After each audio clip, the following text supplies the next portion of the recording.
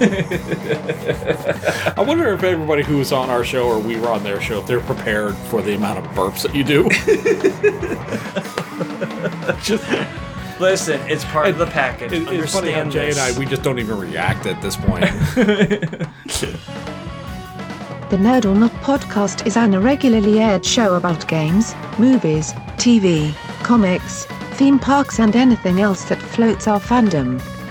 And now, here's your hosts, Jay, Bob, and Corey, the Cretans Guild.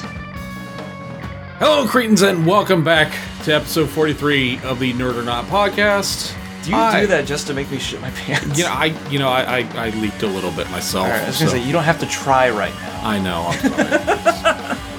It's force of habit. It just comes out when it wants to. And now I need to change. Were you watching me earlier? Because I think that's the exact same thing I did, if that wasn't awkward enough. I'm Bob, he's Corey, and we give our opinions on a range of topics, everything and anything under the bright nerd sun, including our bowel movements. Technically, I wasn't watching you because I never partake of my own product. I sell the tapes. That's a smart idea. I don't feel sorry for them. Okay. They know what they're buying. And we do this all while promoting fellowship, conversation, and humor, and poop jokes every chance we get. By the way, we are part of the Somebody's Network. You can look us up at Somebody's Nets on Twitter. They also have an Instagram account. And from what I've been seeing over the past 2-3 weeks, the Somebodies have been all over the place. Like, we just had, on episode 42, we had Ripkin and we had B-Rob from the Random Rob podcast on, as we were talking. A lot of incestuous talent swapping we've got going on this week. Well, yeah. And then, let me see, Patsy and his gang, they were on the Derailers, and the Derailers were on the Throwdown Thursday podcast. I'm just trying to remember everything else. Oh, yeah, and then I was on Secret Transmission. We were talking about dirty mystery stuff at Disney. That was a pretty cool fucking show, actually. Yeah, I actually had a lot of fun with that one. I really hope that, I know that Orlando is an expensive place for people to visit, but we got the hotel space, guys. If any of you want to come on down, we'll have like a Somebody's convention. It would be really cool. Yeah, we got an empty basement. It's nice and cold down there. Not during the summer. Well, that's true. And it's usually flooded. Yeah. Also, Corey and I were also on the Derailers podcast. That was a clusterfuck, to say the least. Oh, it was a clusterfuck to everybody else. To me, it was the epitome of the shit. It was, yes, all of the shits. In France, they would have called it les shits. The shites? Or some parts of Canada, even. That's right. Oh, yeah, the Ontario area. I don't know where in Canada they are, but I guess close enough where they don't know French. But they do know the sacred language of the leaf.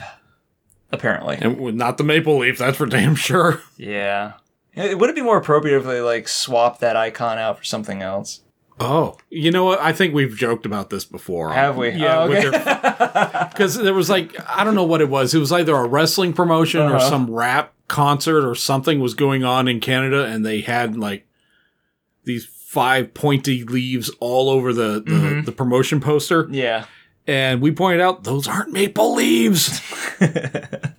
All right. Sorry for resuscitating used material. Well, come before the end of September, it's all going to be legal up there. Nice. Well, congratulations to our northern neighbors. Now send some down. May the good times continue. Send that ham on down. And so we were on the Derailers. Oh God, yeah. And that was that pretty much it? Well. Is that the extent of our glad handing in the Somebody's Network, where the Somebodies temporarily became the Everybodies? If we ever get invited again, we'll know whether or not it was a success or not. Success. Whether or not it was a success. Yeah. Anyway. Let's not get hung up on a word this time, because how many inserts did you have? Oh my! That was, what was that? 2 podcasts ago, which was probably 3 months ago. And 300 inserts ago. Insert. See, I didn't even do it this time. No, I'm abstaining. I'm being a good kid. No, you're not. Well, prove it. I can't. I know you can't. Yeah. So what else happened in the last week or so? We had that big old collection of humanity in San Diego known as Comic-Con. Oh, the glut of fartars. Oh Yes. my god. The one weekend a year where the professional cosplayers just glad they have a paycheck. I don't know. A lot of the professional cosplayers have jobs in costuming outside of their hobby. Yeah, that's usually the That's truth, how they yeah. segue their way into it. How about the 3 days out of the year where non-professional cosplayers can hold Congress with professional cosplayers and not feel like they're out of place? They're with their kin. That they're with their kin, yes. I like that, yeah. I dig it. Where there's a higher collection of their fellow-minded people. Mm-hmm. And not like their tiny little convention at the community centers that they go to. Such is the kinship and the siblinghood of the global cosplay community. Like, those people are serious about that, too. I know. I mean, well, some of them are. There are some people that won't spend more than $5-10 on their costume. Yeah, I mean, well, that's me. That's me, and you know what? Hey, you make it work. Look up his Instagram. Do you have your loop on? I don't have any of the Lupons or any of the suited stuff, but the thing is that, like, I can make it work because, and as much shit I give myself about other things, I know how to wear a suit. So that's why I don't even have to think about it. I just, like, get into a suit and suddenly I look like 200 times better. I can put my pants on. Exactly. You know what? Here's a Windsor knot, bitch. That's right. This is one of the good things to deal with. This is one of the good things I know how to do. Oh, God damn it. Anyway, no, I don't have my Lupon or, I know the Mib's kind of a cheap one, but, I don't have any of that stuff on Instagram. Oh, God. I need to drag it out of the closet at some point, though. It's a couple of the doctors. I know how to do doctors. Yeah, Those are pretty well. At yeah. least 2 of them. Which? 12 and 9. 9. That's the other one. Yeah, I remember you're 12 because I remember you hunting for the coat, which was, it worked. It worked. It was up and down. It is really snug up and around here, so it's you can't like slip in and out of it. Yeah. But supposedly they made like a higher grade one out of better materials or at least better measurements. But it's like $200. Holy. And that you might as well just get an actual Crombie for that much money. Anyway. What kind of shoes were those? We're still on the cosplay. We're still on the cosplay thing, and I can tell you exactly what kind of shoes they wore. The first, season 8, I believe, was the first appearance of 12. Those were not Doc Martens. Those were Lokesbroke boots. I kept thinking they were Docs, but I'm not very shoe savvy, so... the thing is that, like, people were... The thing about Lokes is that they were part and parcel with the suede head fashion movement that was a subculture of, that era of punk. Is that what you wear now? Because you have some shoes that look like they were made in England. Those Doc Martens. Oh. But they were English-made Doc Martens from, like, the early 2000s or late 90s. I mean, they look like hell, but the reason I still wear them is because they're good goddamn shoes. They're holding up this long. My shoes don't last more than 2 years. Contrast that with the Doc Marten boots that I bought a couple of years ago. Oh. Those were from really recent, but they were made in China. And they started to break down when I was in Chicago. So I don't wear them anymore. They can't handle the winter? They couldn't handle being worn. That's kind of detrimental. Is the problem, yes.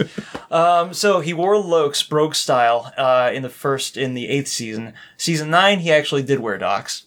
And season 10, I haven't paid that much attention to just yet. Was that the season where he wore basically like the hoodie with a white t-shirt?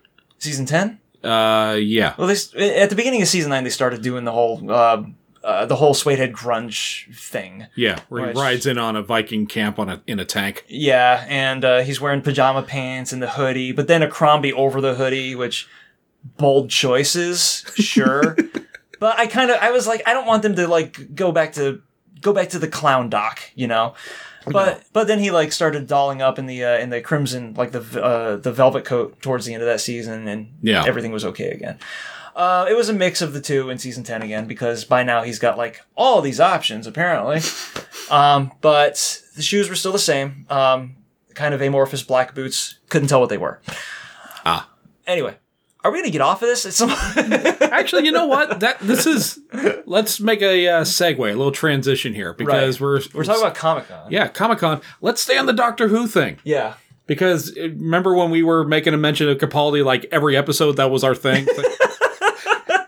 Just make it kind of like how the Derailers constantly on every episode make a shout out to Keanu Reeves. Yeah. Because 12 was awesome, and he was kind of mistreated here and there, even though season 9 was the tits. But yeah, even during the 8th season, it was up and down, and 10 was even more up and down. Ugh. But we got a good couple of like properly written episodes out of them, and honestly, I think season 9 existing, we saw like 12 at his best, because the other 2 seasons were mostly just promise. Yeah. You know? I mean, basically, well, I fell in love with Capaldi right off the bat. I thought he's my personal favorite Doctor, and with Eccleston being like a close second. Now, I know Eccleston's your favorite. Still 9 for me. Yeah, I know he's Jay's favorite. I'm fine with that. That's fair enough. I think Capaldi was my personal favorite. Yeah, and I'm pretty sure that like everybody listening to this show from its inception is quite aware of. If you've been listening since the very beginning. Honestly, I'm surprised we haven't like kidnapped Capaldi just to be on the show for a little while. Don't let that idea out. All right. Do you have a hyperactive, I got plans, aged Scottishman in the back of your El Camino? I could always use another. Oh, okay. Yeah. But anyway, the new Doctor Who. Why stop at 1? Why? There's 13 of them. Yeah.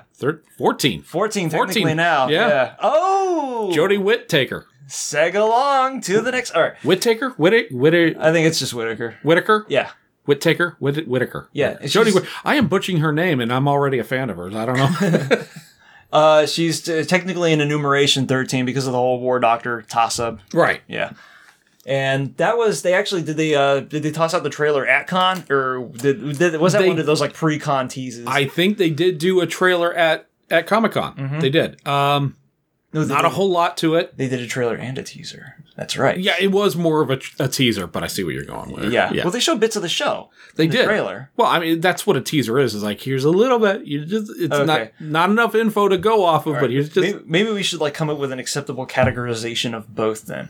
Or of either. Because when I think of a teaser, I think of like that bit that was a montage of her zipping in and out of people's personal lives and fucking with their everyday activity. You know, where like suddenly there's a pizza in an empty pizza box. And something else happens to some other guy. I guess some dude's fleshlight came out pre-lubed at some point. I think you're watching the Pornhub version of the Doctor. Oh, yeah. Yeah, Dr. Poon. That's correct. Thank you for reminding me. But yeah, that was what I'd call the teaser because they showed very little. They were just like, hey, guess who's in town again? Fucking with your shit. It's the Doctor. This Time Lord. Is going to screw with your daily routine. We're going to watch. Okay. It doesn't matter what's going on. We're going to watch. We're going to give it a fair shake. We are not one of these fanboy jackasses. This looks like garbage. I'm not going to watch because it's a woman. All right. If you're saying that. If you are saying you're not going to watch Doctor Who just because it's a woman in the lead role, welcome to 2018. Yeah, you need to you need to settle down. It's you were dealt a bad hand, and just keep your mouth shut. From what I have heard thus far, I mean, I'm not on Twitter anymore, so there's that. No need to publicize that any further. There wasn't a whole lot of a negative reaction anyway. There's going to be your extreme pockets of douchebaggery. It's Twitter. What are you going to do? It's going to happen regardless. It's not just exclusive to Twitter. Yeah. Just Twitter is the biggest mouthpiece for these guys. But according to one of the Nerdist panels that had Moffat and Chibnall and Whittaker on when the announcement was made, there was very little in the way of like of an authentically like bad vibe from the reactions going around. There was bad actors. Of course, because unfortunately people get off on doing that for whatever reason. But honestly, I'm looking forward to it like a lot. Perhaps like even more than 12's changeover because I just want to see new texture on the show. Right. Moffat was clearly spinning his fucking wheels in the last season. And I think that whole like... I saw it a few times. His own experiences with social media began to discolor a lot of his writing. Well, that was happening way back when Matt Smith was in the role. With Matt Smith, yeah. Because of the whole wig thing, they've had to go out of their way to poke fun at that. And there was all the pot shots at Twitter and this stuff. And it's like, man, this is just so out of place. Stay on task. Just keep it up. And there are a lot of times when he was able to, you know? I think Capaldi was able to kind of like help him refocus a lot of times. Yeah, I could see that through the acting and the writing, yes. but it was nowhere near as tight as his stuff during 10, or his stuff during 9, for that matter. It was nowhere near as tight as his the Jekyll show that he did. Oh yeah, It's certainly nowhere near the quality of the first 2 seasons of Sherlock. yeah. So, something was going on, and I think his interactions with the fandom was really starting to fuck with his work. What I have seen out of the fandom, that I'm not sure, I haven't really seen enough to. Well, the big thing that seems to be pissing people off is the sonic screwdriver that she's going to use. Nah, every time they redesign the screwdriver, the dildo comments are going to be there Yeah, because it's an oblong object. We can look beyond that. Why can't somebody be like, oh, that looks like an exploded grain silo? it looks It's like, well, no, because that doesn't have shock value, A, and B, dick. Hey, sometimes a sonic screwdriver is just a sonic screwdriver. Oh, very nice. Yes, thank very you. nice, Freud. I will say, the first time I did see it, I did not see a sonic screwdriver. What I saw was the lightsaber of Count Dooku, because it was in this. The curved handle. Yeah, it had a curved handle and everything, which I don't care. There's such a thing. This is what needs to be discussed about in fandoms. The difference between criticism and like losing your fucking filthy shit. Yes, Yeah. you can critique something. You can't let it affect your way of life. Yeah. For my 2 cents, I don't honestly, I don't really care about the design of the screwdriver this time around. I haven't seen enough of it, for one. I've only seen that one single image. I haven't seen anything in action. Maybe it calls the TARDIS. Maybe it turns into the TARDIS. I don't know. That was the thing. Oh, did you notice that in the teaser? How like she just kept zipping in and out of the scenery instead of like the TARDIS showing up or anything? I saw a lot of fast-paced action that I really couldn't keep my eyes on anything. Have you noticed that we haven't seen like hide nor hair of the TARDIS, except for that initial like graphic God. teaser from 3 months ago? Oh, God. Nowhere in any of the live footage is a blue box to be seen. Oh, boy. Well, I know whenever we get a new Doctor, unless his name is David Tennant, they change the TARDIS. Yeah. Well, except for 12. They actually changed the TARDIS with 11, and then he moved in. Because, he's a punk little shit. He just threw, like, some IKEA furniture underneath the pedestal, and then threw a couple of used bookshelves up onto the mezzanine. And that was like, okay, this fits. This totally fits with the character, by the way. Yeah. Because punks can fucking live anywhere. I can almost see him, like, scarfing down some Swedish meatballs from IKEA. Yeah. But yeah, they usually do change the TARDIS with the changing of the guard. Right. What I'm saying, when you first started mentioning that, I was thinking, oh God. And I was thinking back all the way back to John Pertwee, where they stranded him on Earth for a whole season. Because it broke down! Yeah. Oh, I love that. That was like the TARDIS has had enough of your shit. And, I mean, that's when Doctor Who started to incorporate, like, some of the craziest thing, like the Who-mobile. Mm-hmm. Yeah. Really? Okay, this guy who flies through interdimensional space, he has to drive around a little crappy Model T thing. Maybe he hasn't gotten his, like, autofile nut off at that point. Because you can't really, unless you're 10, apparently, you can't really take the TARDIS out for, a jaunty chase or anything like that. Maybe who's going through, like, a pre-midlife crisis and where he's got to rebuild an auto. Oh, it was an early life crisis. Because that was just his third regeneration. Yeah. But he was how old at that point? What if his midlife, what if his, like, identity crises are, like, fractional in nature because of his inconsistent aging? Ooh, that's a good point. I mean, that would explain why McCoy's doctor, he wouldn't do anything. Yeah, he would always send the companion off to go kill somebody. He was a manipulator. Do you have any bombs in your bag? Good, go blow them up. By the way, this would be a good time to mention that you know how Amazon had like the recent Who's for the longest time? Yeah. But when they got that license, they took off all the classic Who's from Hulu. Oh yeah. Why did Hulu not market the crap out of that? By the way, you could call themselves like Hulu, like WHULU for. Damn it! Oh my god! You guys fucked up on that. Yep, anyway, that's a missed opportunity. That ball was dropped. Amazon picked it up. They've got all the classic Who's now, so I can start watching those again. Yeah. Oh man, that's a lot to go through. I was going through. Well, the series are always short. It's like 6 episodes and they're done. It's until you get to 2005 that the series are like much more extended. Oh, you mean everything before 2005? Yeah. All the old stuff, minus the missing 100 episodes? Classic Who, yeah. Yeah.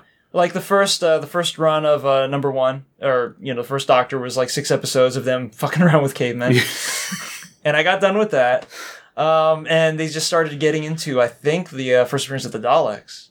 So, right before I was about to sit down and watch that episode. And I remember exactly where I was. And then I looked and I was like, you sons of... Oh, God. Oh. Sucking the spiky dick of a... What are the fucking lizards called? Oh, shit. No, that's not them. No.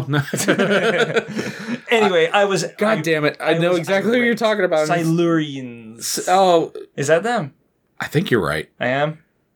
Alien names don't sound the Sutarans, the same to me. they were like the war-like people. They were diminutive with the big heads. Yeah.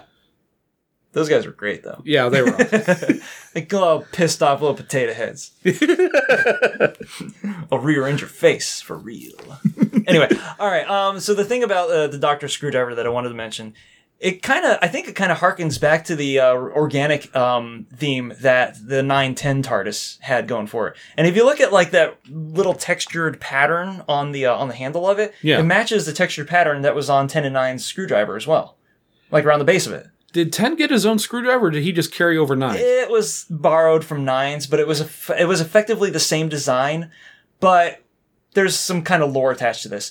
Okay. When Doctor Who started up back again in 2005, of course they made a toy out of the screwdriver, but they had to make it in a way that would be able to accommodate all of the on-set functions because they swap out the screwdrivers live. There's no retracting or anything. So apparently the prop master for the next season after Tennant was swapped in looked at the toy and was like, "That's fucking brilliant. Why don't we just use this?" So they built a usage heavy or a heavy duty version of the toy to use in production. So he had a toy on set, basically. Yeah, essentially. Okay, I love that. And it was still the same screwdriver. I think the time when they started the whole swapping the screwdriver out for, and it was never made clear if it was the showrunner or the change of the Doctor or whatever, was with Matt Smith. Yeah. Because for the most part, the screwdriver's design remained unchanged all the way up until the revival in 2005. God. And you know what? When Tennant stepped down, I saw this recently that the showrunners were actually considering Tennant was so big, so huge, that when he decided, okay, I want to step down, and they convinced him, all right, let's just do like these 4 or 5 specials for a year. Yeah. They actually considered canceling the show. Because they were thinking, no, we can't do any better than Tennant. We should just stop now instead of crashing on our faces. That's a good point. He was a really good Doctor. Still not my favorite. So he was clearly extremely popular. Yeah. There are the talent pool is not that limited. The thing about Europe, or at least England showbiz, is that the talent pool it's broad. But the thing about it is that, like, certain actors prefer working with other actors. Right. And that's why you see a lot of go-between with English productions. That's why you see, what's the one guy that played Roy in the IT Crowd? Oh, I know who, Arthur... Arthur Digby Sellers? No, I forget his name. But that's why you see him in a bunch of other shit. And it's the same story with Noel Fielding and... why Matt Berry's in a lot of sitcoms. I mean, shit, he wasn't even supposed to be in the IT Crowd. He wrote him into the second season. Anyway, that's kind of off the beaten path. So fucking Doctor Who. Yeah, I'm looking forward to this one. Yeah, I'm looking forward to it as well. We've gone on for about 20 minutes on Doctor Who. Son of a bitch. And the funny thing, Doctor Who wasn't even on our rundown. We decided to throw that in there. Oh, you're right. So, I should say let's stick to the rundown, but that was really good discussion. Let's talk about some movie trailers that came out during Comic-Con. Yeah, there was a fucking flood of them. Right, flood, Aquaman. How about that? We'll start there. Let's start with Aquaman. Right. Flood it all. All right. So, trailer itself, did it all right. first off, your opinion on the Aquaman character, not the movie, but the comic book character. I know it's cliched, but I don't fucking care. I mean, the last time I was interested in Aquaman was during the Peter David run, and that's only because David's such an amazing fucking writer that he was able to make this dog of a character interesting. But after that, I was just like, okay. I don't read Aquaman, so I can't tell you everything about it, but I can tell you for that short time period. Where he had long hair and a beard, and he had his arm removed for a hook. That was Peter David. I thought that was pretty badass. Yeah. Like, they need to keep this. But then when New 52 rolled around, I was like, we're right back to the orange and green. The classic tight. look. Yeah, the classic look. The classic look that nobody really missed. Yeah. I should put a carrot next to this. Okay, there's Peter David's Aquaman. Also, John DiMaggio's Aquaman from The Brave and the Bold. Oh, he was a barrel of laughs. Okay. But he was also a cartoon character. Okay, well, all right. So that aside, the Aquaman trailer. What are you thinking? I'm interested because of two things. James Wan, the director, people usually associate his name with that of Saw, but if you've seen any of his other ghosty shit or horror stuff that he did outside of Saw, he is a fucking wizard at world building. Like, there's a movie that he did in the late 2000s when he tried to get into more traditional horror called Dead Silence that got torn apart in reviews. But while it was kind of it was a ditzy flick, he casted it really well. A and B, the world that he built around the events, around the screenplay was thoroughly enthralling. Like, the whole idea of the whole idea of an abandoned vaudevillian show house that sunk into the swamp as a symbol for the decay of the town that the movie takes place in was totally fucking Jake. And he does that. He's really good with doing that in other movies. The Conjuring, the same way. Insidious, he made a gore-free horror movie stupidly effective. And I kind of look forward to seeing how he's going to apply that to the superhero genre. So that's got me interested, at least. I want to see it. I will say that much. I'm afraid that this movie is going to end with a giant 20-minute CGI battle fest. And I wasn't exactly blown away by what I saw in the trailer so far. I mean, it just... there's going to be a digital tour de force. It's modern day filmmaking. Right. It's how you deploy those tools that makes the movie. Here's what I will say. The Aquaman character has such a stigma about him that it's going to be a harsh uphill battle for this movie to succeed. That is not an endorsement of it that I want it to fail. I actually want it to succeed. Wonder Woman was fucking fantastic. Well, but Justice League, not too good. Batman, Superman, not too good. Not too good. No one else knows that reference. There are some people in Florida listening to this. They're like, it's a John Boy Billy call out. Yeah, some 40 and 50-year-olds in Fort Myers. Old dude. Why can't I eat barbecue anymore? Where's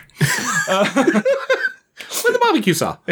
Oh, wow. Deep fucking lore. Yeah. Here's Same thing, though. At this point, people should know that we used to be super addicted to local radio, Hot Talk and shit, which is kind of where it was before the internet. Before the internet, there was nothing before the internet. What are you talking about? We'd wake up at 6 a.m. We'd listen to the radio as we're getting ready for school that morning, and we'd listen to these guys who were predated, not really predated, but they were before the shock jock wave.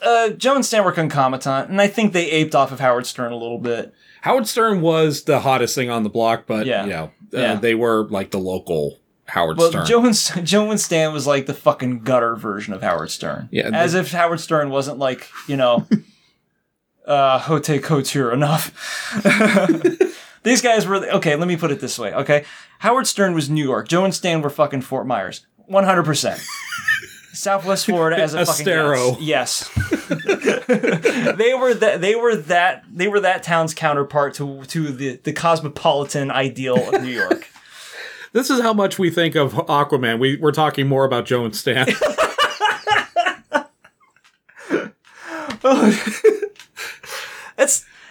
Well, okay, going back to Aquaman. Yeah. Because this isn't the fucking derailers. Ding. Pop. All right. you're talking about like how Aquaman has that stigma about him. But the trouble with that character is that whenever anybody tries to write him up, except for except for the series from the 90s, they stick him with like the most generic personality template that they have available, or that they think they can shoehorn into his mythos. You know, You see, that's where I think Jason Momoa is actually going to help in this situation. some dimensionality. Yeah. That'd be nice. He's, in my opinion, the dude like bleeds charisma, but he's not a strong actor. I haven't. The only thing I've really seen him in is Game of Thrones, and he's speaking in some foreign language in that. It's because nobody can recognize that language. Right. Yeah, it's fake. It's fucking made up. Here's the thing. He had to play somebody of Hispanic descent in The Bad Batch, which I'm pretty sure is a movie I've talked about before because it's not great. And the accent he has in that is god fucking awful. Oh, really? Yeah. I'm not even... I mean, it's like substitute teacher Spanish accent. Jesus H. Christ. Yeah. I mean, and it's not for lack of trying Ideas, to. mijo. Like, it wasn't for lack of trying to. The dude was conveying his ass off. And was that more of him, or more of... You were smirking watching him. I mean, that's all I can say, yeah. And it could have been him aping shit, I don't know. Because He's doing it for a check. Because the dude's a prankster, apparently. But in a professional setting, not quite sure. So that's Aquaman. We've got Glass. Glass. Like, Now, as far as left field shit goes. yeah, that one, wow. When I first heard that Glass was being made, and I actually saw a promotional poster for it, I honestly thought, this is fan-made. There's no way this is real. Because I had not seen Split. And I did not know that Bruce Willis' character appears at the end of the movie. That's all been ruined for me. If I ruined it for you, I'm sorry. The movie's how old now. Yeah. But either way, I am really excited to seeing this because huge fan of Unbreakable. Loved Unbreakable. Yeah, I was... Because Sixth Sense is like the movie that people say made him. And it was like... It was okay. You know, I've never seen Sixth Sense. Really? About 3 days before I was planning to go see it, which was probably 2 weeks after it had been out, somebody just randomly spoiled it for me, and I was so angry. There's not a whole lot to be spoiled there, though. The thing about that movie that... I didn't know anything about the movie, though. Well, here's the thing that kept me away from it for such a long time. People kept talking about there being a big twist at the end. And that was before... That was the movie that created, like, the twist trend of the early 2000s, remember? Yeah. And I'm like, okay, well, he's talking to a kid who's supposedly clairvoyant and can talk to ghosts and dead people. And he's talking to... Bruce Willis is the dead guy. Oh, sorry if I spoiled that movie, by the way. It's only 20 fucking years old. Statute of limitations is over on that. So I saw the trailer for it, and I kept seeing the trailer for it, and people kept talking about how it changed narrative convention and stuff like that. And I'm like, okay, if Bruce Willis ends up being dead at the end of this movie, I'm just going to write it off. But there were strong performances. I mean, it made Haley Joel Osment into... Well, not what he is now, but what he was for a good 5 years. Bruce Willis turned in at the time was a very unexpected performance because people knew him as an action guy before then. Right, and it was a dramatic movie. Yeah, and in some cases, playing like a spoofy template of himself in other movies. But this was the first time I'd ever seen him do that. And it was like, okay, this is pretty good. But, the writing was just like, this is really straightforward.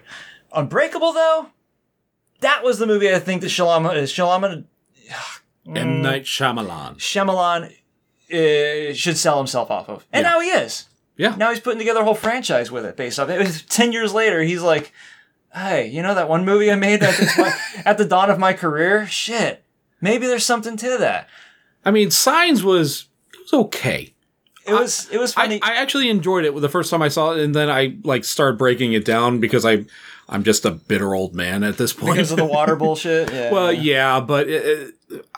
but again, strong performances. Yeah, I think that's why I like it. If you can say anything about Shyamalan's consistency is that he can always get the most out of his casts. Yeah. But when you've got... Even in the bad movies. When you've got stellar acting in a turd flick, there's only so much that can hold up. Well, that's true. And that's why when I heard that Split, a lot of people loved it. I'm wondering if it's because... he didn't put his name in the title.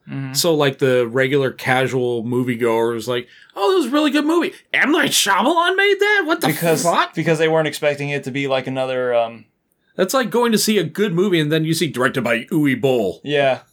Oh, I'm waiting for the day. He He apparently wants to make Guardians 3.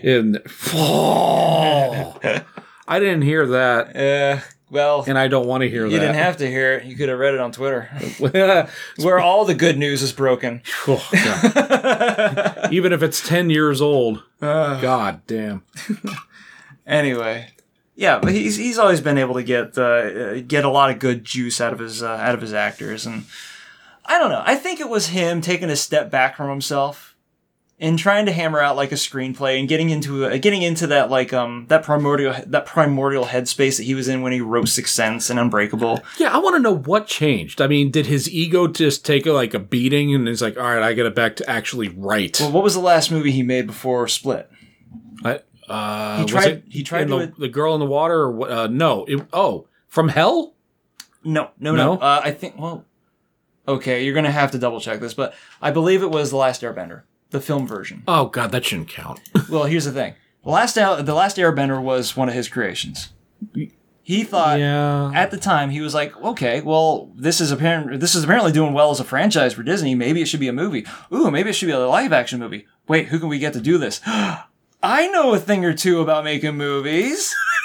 Maybe I should take a stab at my own characters. And then the movie fucking flopped. Okay, so before Split, it was The Visit? And then after Earth.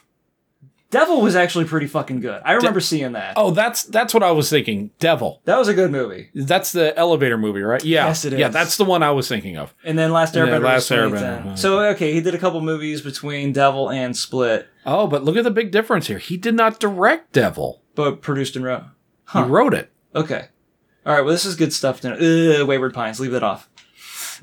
Oh, his television. The television show. Yeah. Well, the thing is that it was based on a series of books that I had actually got to read before it became a television show, and I'm like, you guys fucked it all up. Oh man,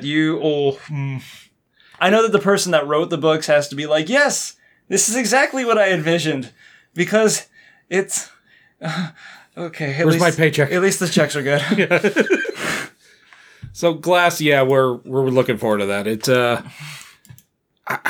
I don't want to say how could it go wrong. Oh, it can go very wrong. It could. Yeah. It could be Shyamalan like biting off more than he can chew again, but hopefully he's maintained that mood. You know, Right. The thing, we watched the trailer again today, and I noticed in the trailer something that was very heavy and Unbreakable. I'm not sure if it was like this in Split, but did you notice the use of color just in the trailer alone? I mean, the purples, the greens, and the yellows, they were all over this movie. And obviously, each color is representing a particular character. Yeah, right. I mean, in one part, they're in a comic book shop, and it says heroes, and it's in green. And it's in green. Villains, Villains is in purple. Yeah. I was like, okay, that's a little on the nose, but sure, why not? I'll roll with it.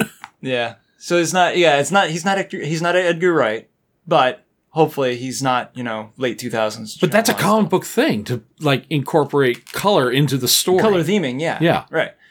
But you can't easily lean into the tendency to over fucking do it. This is true. For instance, the grim dark universe of Zack Snyder is the textbook of over fucking doing it. Oh God. Yeah. Well, let's stick in comic books and let's go to a trailer for a movie where actually None of us really expected to look forward to, and now we're like, fucking yes, we're going to see every inch of inch out of this. Take my money, please. I want to see this instantly. It's Shazam. Yeah. The first promotional picture that came out, it was Shazam and the other boy character standing outside a convenience store drinking a soda at the same time, and yeah. And I was looking at it, I was like, that suit looks goofy. I don't know what to think. And then the trailer dropped. Yeah. The trailer was like one of the more awesome things of the entire weekend. It's every bit the cinematic representation of leaning into the skid. I loved it so much. And the whole time, it felt like something both new and extremely familiar at the same time. It's because we've seen so many of these comic book origin stories. It's like, all right, you got bit by a spider. Okay, you got gamma radiation. Yeah. Okay, you got hit by lightning by a wizard. What? Yep. It has a really Guardians of the Galaxy vibe to it. I'm thinking James Gunn actually directed this. No, but you know what? I think a movie like this couldn't have been made after Guardians. Which This is true. I would highly doubt that. That was one of those movies that people are going to think about. People are going to think about going forward as the movie that made comics safe for Hollywood. Because that's true. Because it was such a ludicrous premise, and I'm still gonna play the trumpet of like the Dark World making movies safe for Guardians of the Galaxy. That movie doesn't get enough credit, but Guardians, talking tree, talking raccoon. Imagine trying to pitch that to a movie executive who's never read Guardians of the Galaxy comic books. Like, exactly. What? That was the movie that brought back Howard the Duck to Hollywood. And people actually were cool with it. You know, I think he was on his way back at one point or another, but the Guardians of the Galaxy, it's like absurd, Howard the Duck, absurd. Yeah, but I think Shazam, I believe, I think they're trying to position this movie as the one that's going to make comic books safe for DC to get into. And DC needs this. Yeah, exactly. They need this. Yeah, because comic books are nothing but high concept. And when you like when you're trying to like quarantine that away from what people think of as like acceptable for live action or more sellable to a casual audience, and it's like, well, fucking, you're not giving comic books their due. You're taking away what makes them our mythology, you know? Yeah. So this could be like mildly steering out of the Snyder lane and into the Johns world, which apparently that's there's a shakeup occurring. I've heard about like this. A story right now. Yeah, where Johns is basically the Kevin Feige of DC, and he's at least righting the ship. Now that ship might still have a few holes in it, but at least it's seaworthy at this point. Yeah, that's why that's why I have some optimistic hope for Aquaman. Mm-hmm. Yeah, same idea. Yeah, because honestly, Aquaman would not have been made a number of years ago. I'm honestly surprised Aquaman's being made now, because it's not only like post comic book quarantine era, but it's still Aquaman. This is true. But if you're going to give Justice League members their own movie, Cyborg movie would be really hard to do. We've done Wonder Woman, Batman. Really? I think so, because like he had his start during Justice League, right? Yeah. That was his initial exposure. Yeah, but I think your choices at that point are either someone new, Aquaman, or the Flash, and Flash is all over CW, so that's probably why he hasn't had his own movie at this point. I'm still kind of bitter that they made that move. I think that was either the producer or Snyder going, "Yo, this is my movie. I do what I want." And DC was just like, well, you're the only guy available. Until somebody else at DC was like, are you fucking high? That was Jeff Johns. That was Jeff Johns. Like, this dude? Really? Not the, yeah, I'm being a dick, but I think isn't this the 300 guy? I mean, there would have been a really cool opportunity to establish brand unity there, and they were just like, no, let Snyder do what he wants to. Snyder 300 was not a bad movie, was it? No, I enjoyed 300. Yeah, Its sequel's kind of crap. There was a sequel? Yeah. Ooh. Well, all right, getting into the history portion here. The story of 300 is the Battle of Thermopylae, where it's the Spartans and the 2,000 other Greeks that were with them taking on this very small, narrow pass of the Persians. Okay. The second 300 movie is the battle that a lot of people don't know about, and that is the sea battle that went on. Yar. Yeah. The, I think it was Athenians or another city-state of Greece that they were basically naval. They were the boat, the sailor version of the Marines who were the Spartans. Yeah, the Marines. And they were basically just fighting off Persian ships the whole time. And they were very successful, but that's what that movie's about. It took as many liberties as the first movie did. Yeah, I mean, the first movie was based off of a fucking Frank Miller novel. He's not known for subtlety in the I'm best. not sure if this was based off of one of his books or not. It might 300? Yeah. 300 was Frank Miller. No. I'm talking about the sequel. second 300 movie. Yeah. I don't think he wrote a part 2 to 300. Well, I think that was when he think you're started. That was when he started transitioning into crazy old man Frank Miller. well, I think he's always been crazy old man. It's just he's a step below the other crazy wizard guy that wrote for Batman. Oh, Alan Moore. Alan Moore. Alan Moore. Thank you. Yeah. He's just a few drugs less. It's just age plus creativity. That's what That's how loud personalities are born. You know, it's just that a lot of what Miller's got going on is heavy conspiracy obsessions, and that's kind of why it's difficult to listen to him nowadays. And then there's let me see. So there was we were just talking about fucking 300. How did we? Yeah. Oh, the state of DC Comics and such. Yeah. All right. Also announced was another kind of a surprise sequel and a surprise kind of ninja announcement of another IP that Universal's working on, or who is it? What? For Godzilla. That is Warner Brothers for worldwide, aside from Japan, where Toho still has the death grip there. Yeah, of course, yeah. And they're doing something. They're doing a branching IP project called the Monsterverse. Oh, yes. Which apparently at some point they're going to try to make King Kong work out with Godzilla. And they're bringing in a lot of Toho monsters, which would be great if they brought in, Gamera's not Toho. I realize this. No. But God, I wish it was. Would be cool. I would see a modern day Gamera movie. It's okay. Flying saucer, like rocket feet and all. Just bring him in. And let's start off by just having a movie with as many, well, not as many. There's, I don't know how many monsters are going to be in this. I think it's just 4, but it's going to be 4 of the big ones. Yeah. Well, let's go get Godzilla. King Ghidorah. I think it's Ghidorah. Ghidorah? Yeah. Whatever. Man, fucking, he's got 3 heads. Yeah. And none of them know how to pronounce his own name. It'd be funny if they all have, like, Tom, Dick, and Harry names. The one Ghidorah is like, it's Ghidorah. Excuse me, left side, who the fuck are you? And the other guy's like, oh, whatever. It's all vowels and syllables, dumb fuck. The right side is the drug-taking hippie. Yeah, fucking nerd. He's always got the head whipping around with a loose wire. Guys, are we supposed to be like, kicking this other big lizard's ass or what? I'm going to lie down. And then he just goes limp. Mothra. I mean, Mothra looks like it's going to be in it, and Rodan, however you want to say that. He looks like he's in it. I don't know. Ask the center King Ghidorah head, and he'll tell you while popping on his thick rimmed problem glasses.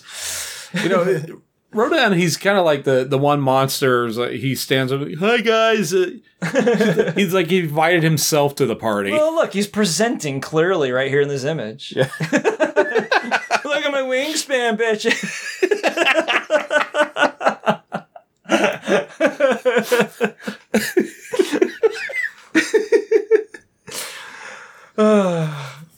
Don't you wish that you could take flight like me? You want me to stop? Yes, please. All right. Oh, Okay. love of God. So another thing that I wanted to mention about this is why I'm going to go see this one. I had like very little interest in the original, not the original, but the first Americanized or the resuscitated Godzilla movie in this franchise because the Bryan Cranston one. Yeah, I mean, how do you take your headliner and kill him off in the first 12 minutes? Well, I haven't even seen the movie, and that's how pissed off people were about it. The spoiler was going to not stay contained. But this one is it's got a cast, man. This is a cast and a fucking half. I mean, Millie Bobby Brown, that's 11, right? Kyle Chandler, Vera Farmiga, who was in, Conjuring, and she was in Bates Motel, and is, I think the modern day template for MILF. You can cut that out if you want to, but it's true. It's fucking true. Bradley Whitford, who I'm probably in love with. He's like the modern day answer to Dabney Coleman. Okay. Cabin in the Woods. He was also one of the good guys. Well, you'll know him when you see him. Yeah. Ken Watanabe. Yeah. And it sucks that the only thing I remember him from is Batman and Robin. I know he's done other stuff, but he was just like such a glaring quirk with that movie. Like, you're better than this, man. All right, what else was he in? He was in Inception because he works with Nolan a lot. He's in Detective Pikachu. Please. Oh, he's not the voice of Pikachu. No, it's Ryan Reynolds. Which, I know, we didn't get Danny DeVito, but... He was in Isle of Dogs? You wouldn't have recognized him right away because he's not a puppet dog in real life. Well, Jesus God. Have you seen that? No, I haven't. Oh my God. No. As a dog person, I was crying. Oh, because there's dead dogs in it? All right, well, I'm not going to see it. All right, so yeah, Watanabe's in there. And a name that stuck out to me in this list, where the hell are you? Charles Dance. Because anytime we get more of Charles Dance is a good fucking year. I keep waiting for the retirement announcement or seeing his name in a hashtag. Well, when he showed up in the trailer, it's like, Tywin Lannister? What the... Oh, you're not that character anymore. That's right. Well, before I saw him as Tywin Lannister, I was like, holy shit, it's Brother Nimpsey from The Golden Child. And then the other half of my brain was like, oh, you idiot, he's done other movies. He was the assassin in Last Action Hero. Come on. Oh, yeah. Put it fucking together, man. Oh, my God. This is a hell of a cast. I mean... So, yeah, there's that, and I want to see how they're starting to get their MonsterVerse moving. Because as far as I knew, I thought, like, King Kong was Universal still. King Kong... I gotta look that one up. I don't remember who has the rights to King Kong. Yeah. By Warner Brothers. So there's a Kong... Made by Legendary, who is also making... the Godzilla movie, yeah. But here's the thing. It's an attraction at Universal. Yeah. Well, that doesn't mean anything. Well, Harry Potter's Warner Brothers as fuck, so yeah. There's also an attraction. There's something going on there. There is. Oh, and here's something I learned. I don't know if it's true. I don't know if I've actually said this on the podcast or not. The Simpsons at Universal is not owned by Disney. Even if the deal with Fox goes through, they will have no say on that attraction in any way. They won't own the Simpsons IP at all? No, they'll own the Simpsons IP. They won't have any say on the attraction. Because of a grandfathered agreement? Because Universal did not sign a contract with Fox. They signed it with Matt Groening.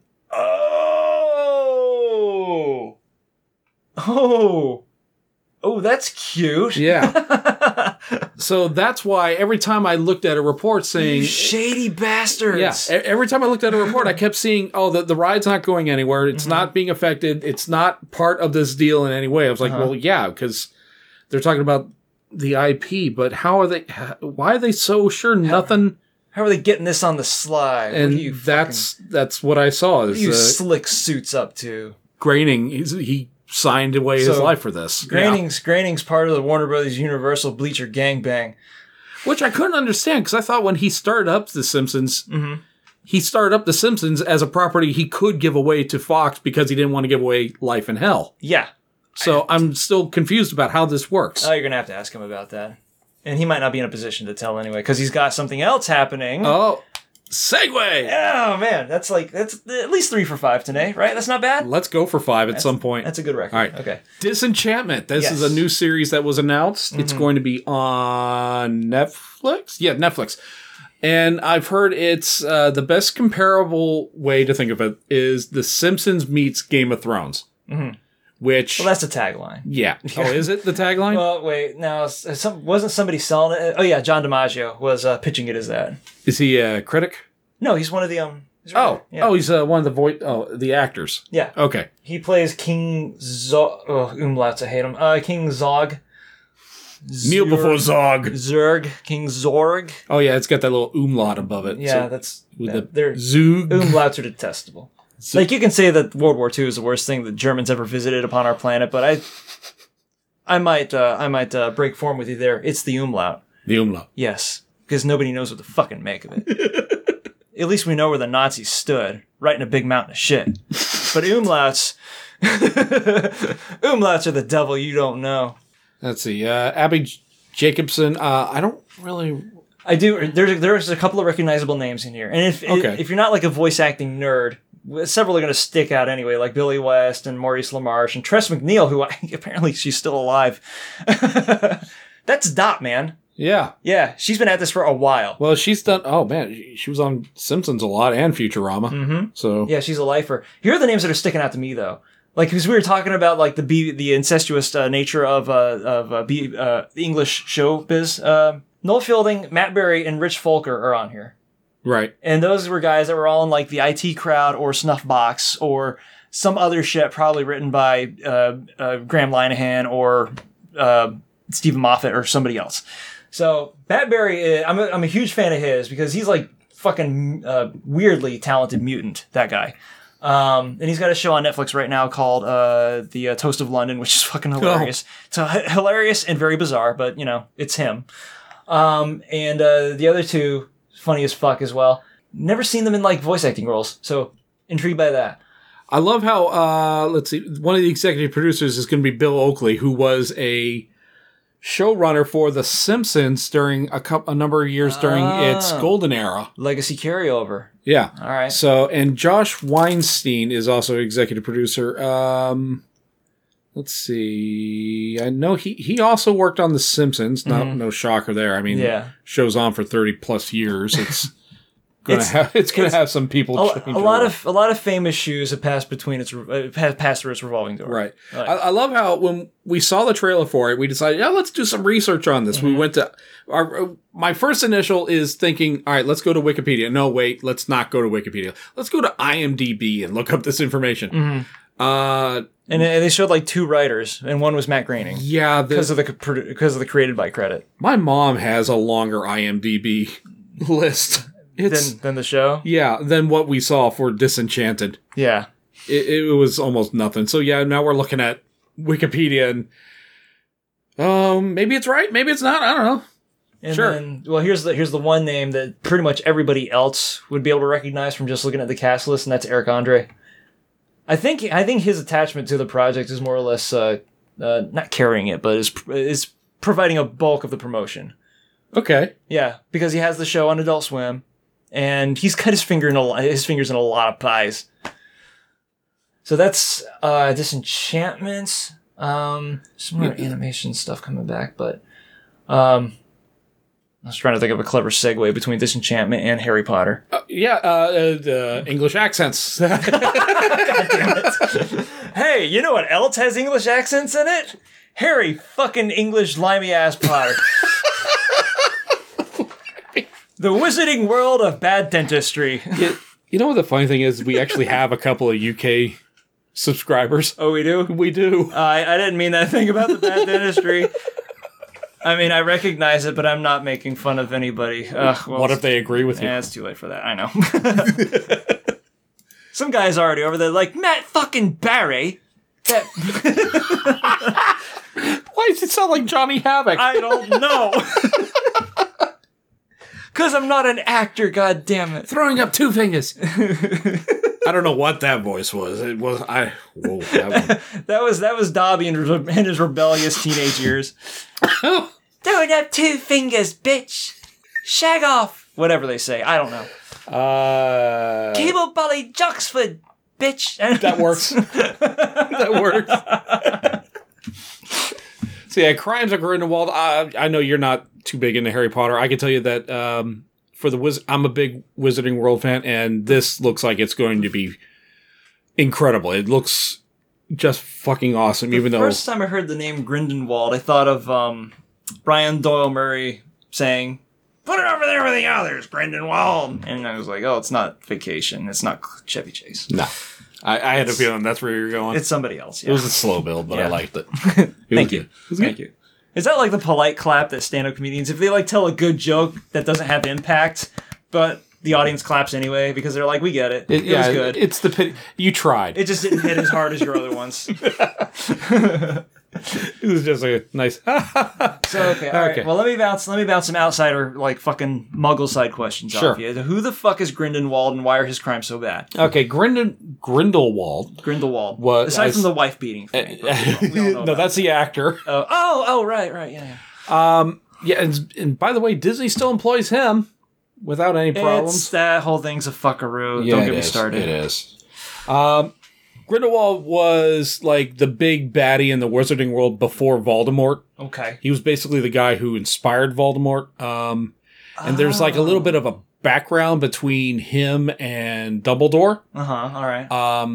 I don't want to spoil it for you if it's something you'd ever want to pursue and like try and find out for yourself. So Grindelwald was like Zakk Wylde to Voldemort's Kirk Hammond. I'm sorry, who's the guitarist for Metallica? They've had a couple. Kirk is... So it was Kirk Hammond. Yeah. Okay, all right. Unless I'm thinking of the wrong fucking band, which would be really embarrassing. No, you did. It's just... Okay. It's almost 1:15 in the morning. Oh, okay, all right. So the synapses aren't clicking as fast as they should be at this time. The arithmetic was it was a bit syrupy. I got it. Okay, so Grindelwald. Yeah. He's an inspiration. Yeah, this takes place before the Harry Potter timeline. Right. This is like... when is this? This is like somewhere around 1920s or 30s. Mm-hmm. The first movie of the Fantastic Beasts series that they're doing right now, that took place in America. Mm-hmm. So it was like seeing how wizards interact in the American sense. Yeah. But now this one is like going across the world. Like I think most of it happens in France. Cool. There's a lot of lore that's still going on. I can't really explain a lot of it without either one spoiling it or two sounding like a jackass because it's completely way off wrong. But an outsider like me can only guess at shit. Like, what did he do? Did he like cork a snitch, or did he like? What was the one? He wants to control the wizarding world. He thinks that the magic folk should rule over not only other magic folk, but over muggles. But over the muggles as well. Yeah. That's not really crimes. It's just an agenda. Well, he commits some crimes. He has to act on. Okay, all Yeah. right, it was good. All right. I was thinking also like maybe aside from that, like he had also like left I don't know the characters' names. Never mind. There's Never mind. There's a thing called the Deathly Hallows, which is basically 3 MacGuffins, and they're going to play a big role in this whole series. Ooh, MacGuffins. Yeah, so there's like their Infinity Stones or MacGuffin's gems. a MacGuffin. Yeah. The Infinity Stones are MacGuffins. Yeah, so basically, it's like a search for these 3 things throughout the whole movie, and we had them the whole time, or something like that. Oh, that's weak as shit. Don't do that. All right, whoever's writing the screenplay for these movies, don't fucking do that. It's not J.K. Rowling, although I think she gave like a massive thumbs up to it. Said, "Yep, I'll prove this. This is part canon, even though it's not based off a book." All right. Well, good. That's Grindelwald. And then let me see. We've got coming up as well. There's a bunch of TV shit. Yeah, let's talk some TV. Disaster in the Wizarding World to Disaster in the Future with Carl Urban.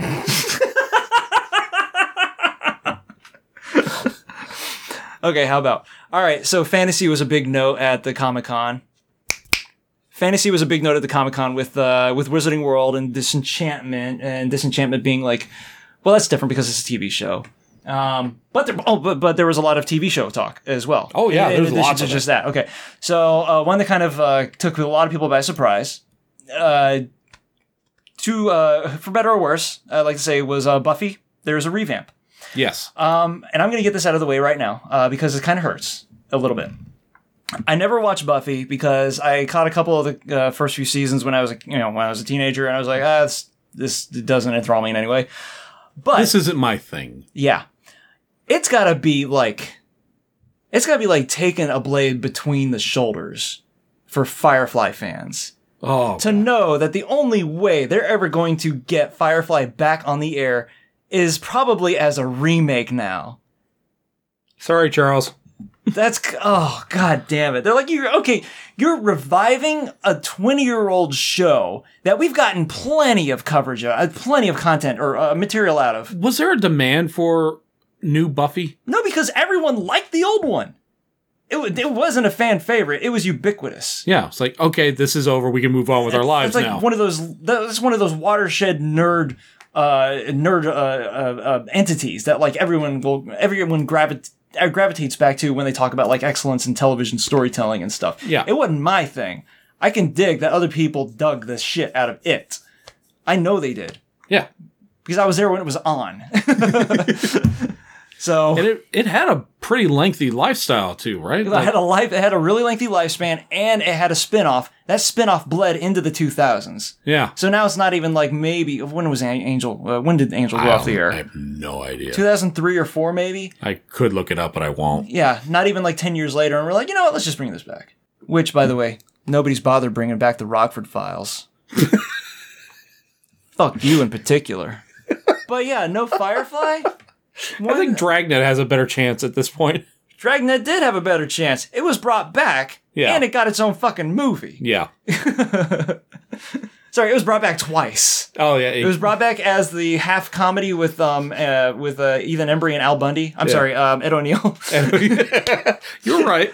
It was a half comedy though. It was still like a serious procedural, and then they brought it back as like a full-on serious procedural, like really recently too. But I forgot it was on a cable network. So I don't remember that much about it. But Firefly, no Firefly for you. No. I think at this point Firefly is dead and gone. I think that's the joke. I think Joss is like so embittered about it getting taken off of the air, and how its fan base has evolved over time that he's like, you know what, I'm just gonna let him like suffer. That's pretty much it. Which is fine because honestly, the last Joss Whedon movie I saw wasn't that great anyway. So What was that? That was Age of Ultron. Oh, Cabin in the Woods was still pretty good, but I don't know. Age of Ultron. it was a thing. It was a thing. I think half of his budget was poured into collect calls because, man, he phoned the living shit out of that. The best moment in that entire movie, and the only one that I remember, was the Hulk flinging Ultron out of that plane at the end because it made me giggle a little bit. The rest of it was like completely paint by numbers. Ultron did have a bit of a like snarky attitude that just didn't fit. Yeah. Oh, come on. Which really sucks because if you had to pick a guy to provide the voice of Ultron, you could have done like not a whole lot better than James Spader. I think James Spader deserves to be in there somewhere, but probably not as Ultron. As Ultron. I almost said Voltron. James Spader Voltron would be pretty fucking pimp, though. That would be. The self-aware Voltron. How the hell am I holding a flaming sword and it's not melting my little... Oh, my hand is a lion paw. Look at that. Will you look at that? It's funny you say that because the original Go Lion, when Voltron first started, a mouth, so I know. When Voltron first started in Go Lion, he was sentient robot. Really? Yeah, and then and then like the goddess of the universe saw that he was getting too greedy and split him up into 5 lions. There's too much sass in that robot. Yeah. All right, you know what? I've had enough of you. Snap. So yeah, James Spader would have been perfect for that. You know what? You know what an attitude gets you? I turn you into 5 felines. There's some heavy Greek mythology undertones to that too. It's pretty cool. Are you allergic to cats? Guess what? Ching.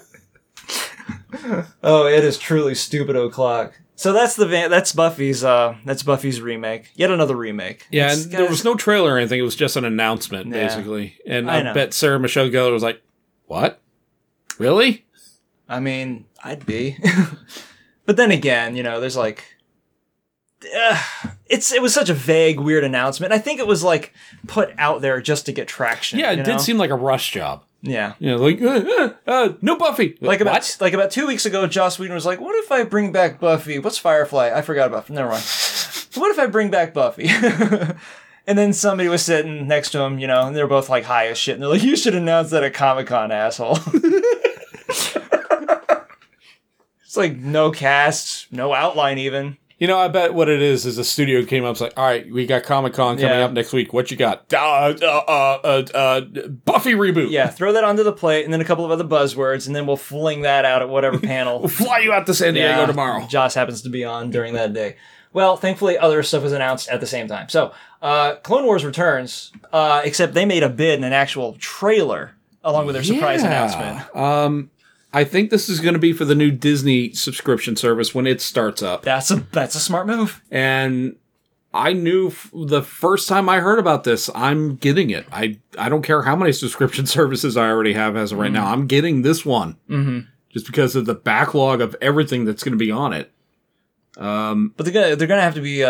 Speaking of the subscription service itself, they're going to have to like play severely nice with the other vendors they've already gotten in bed with. Because right now I'm watching DuckTales on your View. Yeah. Yeah. But they've also got stuff Well, that's exclusive. different. Okay. That's not a subscription service. That's basically That's just cable, That's basically. just cable. Yeah. All right. Think of it like that. The PlayStation View is one form, and the subscription service is a different form. Okay, I see. All right. But they still have a lot of their stuff on Hulu and a lot of their Marvel properties on Netflix. Right. I would expect that say goodbye to everything on Netflix Right. at some point. Yeah, And yeah. since if this deal with Fox go through, they will own 60% of Hulu. So The majority shareholder. Yeah. a lot of their stuff is probably going to stay on that. Mm-hmm. But probably in smaller chunks. If you want everything, you got to get the Disney service. I mean, they're not going to be short on what to watch. That's for damn sure. Would they be worried about like Hulu cannibalizing their subscribership? Well, you know what I thought was because they're going to own 60% of Hulu, that they should just take control of it. And hey, here's an infrastructure. It's already set up. Let's just convert Hulu into the Disney service. And then move that all over. But then The other, 40% would probably be like, hi, we're Yeah. still here. Yeah, they'd be put out to pasture. Or they would, well, NBC's got its own streaming thing. That's true. CBS does. CBS does. Ugh, god damn it. The fragmentation. This is why people stop liking cable, dickheads. Well, that and the We all know how service this- sucked. Yeah, we all know how this is going to go. But Clone Wars. I don't know a whole lot about Clone Wars because that was after I stopped being into Star Wars, I guess. From what I understand, this Clone Wars is a continuation of the original animated Clone Wars series. And it's going to focus more on the actual clones and less on the Jedi, even though the trailer I saw was very Jedi heavy. Yeah. Yeah, Luke was in it, wasn't not Luke, Anakin. Anakin was in it, Yeah, yes. Anakin, Kenobi, and Ahsoka were in it. And Ahsoka? I think that's her name. Is it spelled like Asuka? I don't think so. I just know that everyone listening to this is just screaming at their podcast player right now. All right. Well, if you're driving, it's not going to hurt. It doesn't hurt us any. You're just going to like lose control of your vehicle. Yeah, All right. it just caused Yeah. massive And for car our crashes. older listeners who are starting to get sparked up, you're just going to have a heart attack. Eat right, kids. Take care of yourselves and eat right. Yeah. That's another big one. All right. So Clone Wars, Judge Dredd Mega City 1, rounding that out. And I know I should have seen the goddamn Dredd movie already. I've heard. It's going to happen at some point. I just need to Netflix. See, I thought it was good with Netflix because they had it on for like a Coconut Smile, and then it was gone. Yeah. By the time I think that's where I watch it because I didn't see it in the theaters. yeah, and apparently it was really good in the theaters. So it was like one of those movies that like made a lot out of 3D, which sucks because those are so few. Yeah, especially the 3D stuff at theaters needs to stop. I mean, it's not a selling point anymore. I still watch them. Actually, I will still see a 3D movie depending upon what the material is or what the source material is. Yeah, that's a big factor. Like any movies that get upgraded for 3D, just get the hell out of here. Like Infinity War in 3D was pretty much fucking baller. Black Panther was not. I don't know if it was just the 3D that was done on Black Panther because that was naff as shit too. But the thing is that it was shot very traditionally, so it didn't really maximize the gimmick anyway. But here's what got me about it: the depth rendering in Black Panther's 3D was so fucking bad that whenever anybody was talking on screen and it was close-up shot, it looked like it was just a texture over a flat mesh. Ooh. It was horrible. And like Peter Serkis, he's always like gaping in that fucking film. So it looked like he just had like a big red morphing blob on the bottom of his face that couldn't get washed off. And he's used to that. Yeah, I know. We're used to seeing Peter Serkis, fucking Andy Serkis. Peter Serkis? I don't know. Is it Peter Sellers? Peter Sellers? Andy Serkis? He's dead. Yeah. All right. Can you just imagine him as Golem? I want to. I think some fan art's going to have to happen now. He's a combination Inspector Clouseau and Gollum at the same time. And Dr. Strangelove. Oh, no. He keeps... My precious. It's all visual gags now. Sorry, back to Judge Dredd. Yeah, we need to put these back on YouTube again. Sorry. And yeah, Judge Dredd I need to see, and it's on the docket. It's on the docket. Don't worry, it'll happen. I highly suggest you have to see it. It's Carl Urban was perfect for Dredd. And the funny thing is that like I'm like totally cool with the Sylvester Stallone Dredd too. Like I love the shit out of that dumbass movie. I know you are in the minority for that. Yeah. And that's not saying I think it was crap. Mm-hmm. Actually, no, I am saying it was crap. It was crap. It was. It was crap, but it was that really deliciously comfortable crap that you got used to in the 90s, you know? I think it had too much Rob Schneider for my taste. I think that's what hurt. There was a disconcerting amount of Rob Schneider in that movie, wasn't there? Yeah. I think that's what hurt it for me. If it was just Stallone doing everything else without his little sidekick, I think it would have been fine. The Dreadmeister. Okay, that's old shit. That's old material. I didn't have a problem with him taking his helmet off. A lot of people that pissed them off. Well, the thing is that that's like central to Judge lore. They're never supposed to take their helmets off. Right. But it's Sylvester Stallone. He's not going to walk around with a helmet on the whole movie. Right. That's how the star power is obtained. You concede a whole lot. Yeah. But that's Judge Dredd. You know what I thought was kind of funny though about Comic-Con is that we didn't seem to see a whole lot of like video game news or anything like that. Yeah, because a lot of that comes out at this time.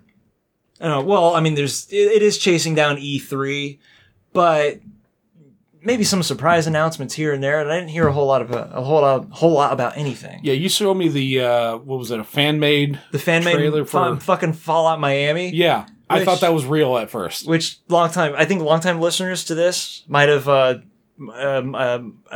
me mention before how weird it was that Fallout with all of its political theming never went near the Bay of Pigs Cuba thing. Yeah. Which was very much a huge situation. That was very nuclear. At the setting that the Fallout universe takes a lot of visual cues from, you know? Yeah.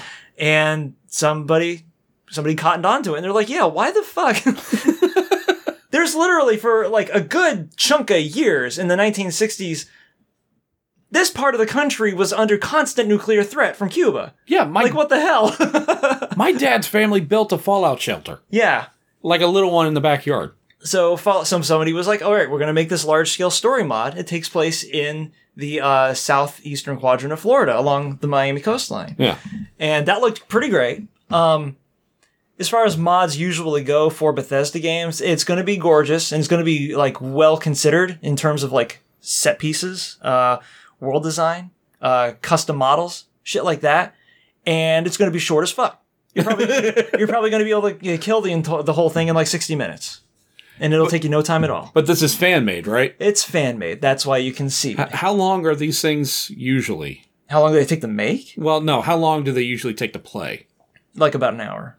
Oh, really? Yeah, wow. they're not long at all. Like compared to how many hours for a normal Fallout? Forever. Yeah. You're still playing. I'm still playing fucking Oblivion, dude. Like, I started 3, and I started New Vegas, and I like New Vegas more than 3, so 3 kind of has taken like a far backseat to anything else that I'm doing right now. I haven't even started 4, and according to most people that I've talked to, 4 is not really worth getting into anyway, unless 76 tanks hard, but I am all about 76. I can't wait for that shit to kick in. But yeah, Fallout Miami looks crazy interesting, so I might install Fallout 4 just for that. Yeah. Get it while you can, I guess. Get it while it's hot. And then, as far as like any other video game shit comes out, I don't know. Anything that's happening this quarter all boils down to tomorrow, which is officially fucking Wario Day. And then nothing else. Oh, I do want to ask, like, all the listeners, if anyone has played Octopath Traveler, is that... Octopath Traveler for the Switch? I thought I was saying it wrong. But yeah, I'm very interested in this game. I know Jay's played a hell of a lot of it. Every time I turn on the Switch, he's online playing it. You have the demo on your Switch. Yeah, I have the demo, but I'm actually considering getting it. But I also... like a fresh perspective? Yeah, completely 100% fresh, because I haven't played Bravely Default, which is that like a sequel or is like a stylized sequel of the two? They're unrelated as far as I know. Oh, okay. I thought they had something to do with each other. Square I don't know. I couldn't get into Bravely Default, unfortunately. Okay. Octopath looks really promising. Yeah, from what I've seen, Alicia's played the demo a number of times, and she's just drooling over. It's like, can we get the game? Can we get the game? I want to get the game. I want to get the game. Because in the demo, you can actually take separate like job tracks. You can actually play the demo over and over again up to a certain point. Yeah, But because you're given a selection of jobs at the beginning of it, it's not really the I same think game. you have to select a particular role, Yes. Uh-huh. or something like that. So I'm strongly considering getting it. So that's not playing a factor. But what I want everyone's opinion of the game. Like, give us a rating out of like 1 to 10. I'm interested in what other people have to say about it. So I'm very interested in that. Another game I've been playing. I visited Toys R Us before it closed, and I got 3 games. One of them was Shadows of Mordor. Oh, Lord of the Rings. Shadow of War. Yeah, Lord of the Rings. And I'm putting that game on the back burner because the concept of the game is you go from one village to the next, and not really village, forts, camps that are inside the land of Mordor. Homesteads, yes. Habitations. Excuse me. Neighborhoods. And they're all occupied by orcs, but what you do is you can go in there and you can recruit orcs into your own army, and you can get spies, you can get generals, and you can get war chiefs, and you get you can build up an army to basically take over this particular fort area. Can you get kobolds? You're welcome, Jay. Oh. I wonder if he actually listens to these. Probably not. Probably. I'll let him know. Yeah. I'll send him a telegram. Well, the problem with this game is, one thing I actually like about it is it doesn't hold your hand. Mm-hmm. It says, go in there and do whatever. And there are QuickTime events, but they don't exactly tell you what you have to do during the QuickTime events. You see an X pop up and like, oh, do I hit the X? Nope. You got to hit the X or double tap it or circle jerk it and then hit it. I don't know. It's some of the things they just don't tell you what to do. What kind of game is this? This is a game I'm not playing at the moment because an orc. I built up my army, and you're going through the raid process where you have to crash through the walls, go through like all the waves and waves of enemies, and then you take on the chieftain of the entire area. Yeah. You got to wreck shit. Basically, from what I did not know is this raid you have to do in one sitting.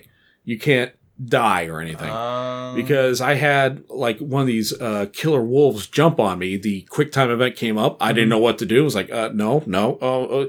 And then I'm dead. Yeah. And when I died during this, I lost all my generals, all my spies, all my soldiers. I lost everything. Even the kobolds. I lost even the kobolds. Not the kobolds. Damn you. So yeah, I lost everything, and I was so pissed off. I literally put the game on the shelf. It's like, I'm going to come back to you much I was going to say, you didn't literally put it on a back burner, because that's a fire hazard. Yeah. Yeah. I paid good money for this game. So, even if it was at a closed down Toys R Us. So it was, is that Toys R Us still open? No, I think all Toys R Us are gone All right, now. they're all gone. Damn, I missed it. Unless you live in Canada. Yeah, you Canadian bastards. Get all the good shit. So, no, what I was going to say is that it's one of those games where before you get to properly wrecking shit, you got to build a lot of your own shit. Yeah, there's lots of building and recruiting involved, yes. And if you don't build your own shit to wreck shit properly enough, then the shit that you're trying to wreck will wreck your shit back. And then you get to start all over building your shit again. You'll be sitting in the crap. Yeah. Oh, I see. That's good. Yeah, thank you. Very good. Very good. I don't know. We hadn't gotten any news from video games and stuff, and there's like a lot of little indie announcements, but that's kind of inconsequential. This time of year is kind of like the slow season for video game announcements. It's closer to the fall when it's like, hey, this game's coming out for Christmas, so you can buy it for your kids. Yeah. Type deal. And if there's anything that I like caught my eye in the last week or so, it's going to be like on my I keep like a little list of like, small games. Oh my God, this list has got to be a mile long. It's got to be the list of Jericho. Yes, it's my wish list on Steam. Have you seen it? No, I'm afraid to look at that. You'll laugh. Game 1, armbar. You'll get a chuckle. You'll get a chuckle. No, I think it's longer than Jericho's list of holds. But yeah, if there's anything else that happened, I don't have access to my computer right now. Clearly, we're not doing a pixel mixer this week. Nah. So Yeah. And we're going to let Jay do his 52 weeks of Tiki next time he joins us. Mm-hmm. We did start a series that better. we're going to put it on our YouTube channel where Corey and I react to news bloopers. This is something that's going to be a lot of fun for us to do because very near and dear to our personal lives. Yeah, we both spent a number of years in TV news, live TV. And so when we watch other people screw up, it's kind of funny to us. Especially when we know exactly what probably was the reason. Because we find succor in others' pain. And we'll be taping some of these pretty soon. Unfortunately, we did tape a couple episodes today. And I haven't told you this. We can't use them. We can't use them, why? Because when I changed over the playback settings on my computer, it screwed up with the audio settings on OBS. So it did not record any audio from the video we were watching. Oh my god. I know. We recorded like 2 or 3 episodes. All right. Well, you know what? But this is going to be something a lot of fun for us to do. Yeah. I'll tell you going what. forward. Next time, I'll be in a better headspace for it, probably, too. Yeah, we did it as a warm-up for this podcast, and afterwards we're like, you know what, that was fun. We weren't in the mindset for the podcast. Now we are. Yeah. Clearly, we've gone on for 90 minutes. Well,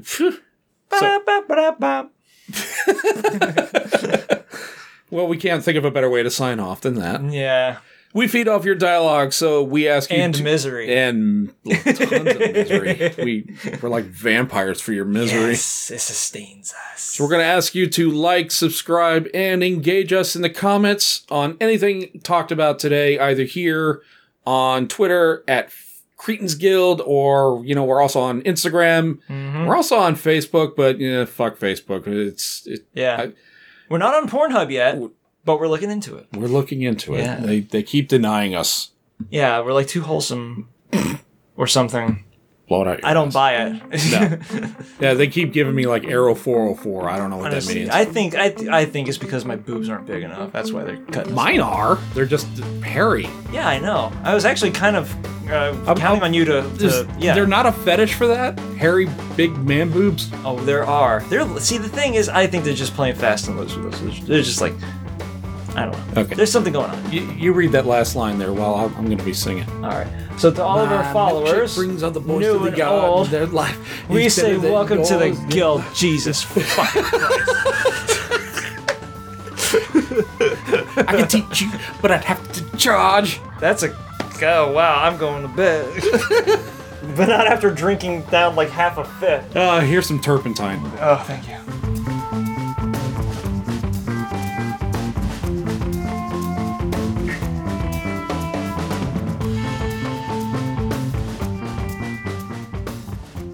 This podcast is part of the Some Buddies Network.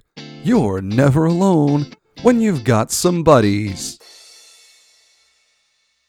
Hi, I'm Drew. I'm Nate. And I'm Tanner, and we are the hosts of Headline Heroes. Every week we take a bizarre, out there article, Germans build underground pipeline for beer. and attempt to create a superhero or villain. The obvious one is that they have a giant robot that runs off of beer. Along the way, we discuss powers, design a costume, and of course, struggle with a name. Graham Sam? No. Damn, Graham Sam, no! And inevitably, we get off subject and talk about the really important stuff. I did go to Bill Engvall's website, and I just want to tell you a couple of things I'm seeing here. Please do, I wish you would. But we always arrive with the super creation we are proud of. Join Headline Heroes every Tuesday as we try to make reality a little more super.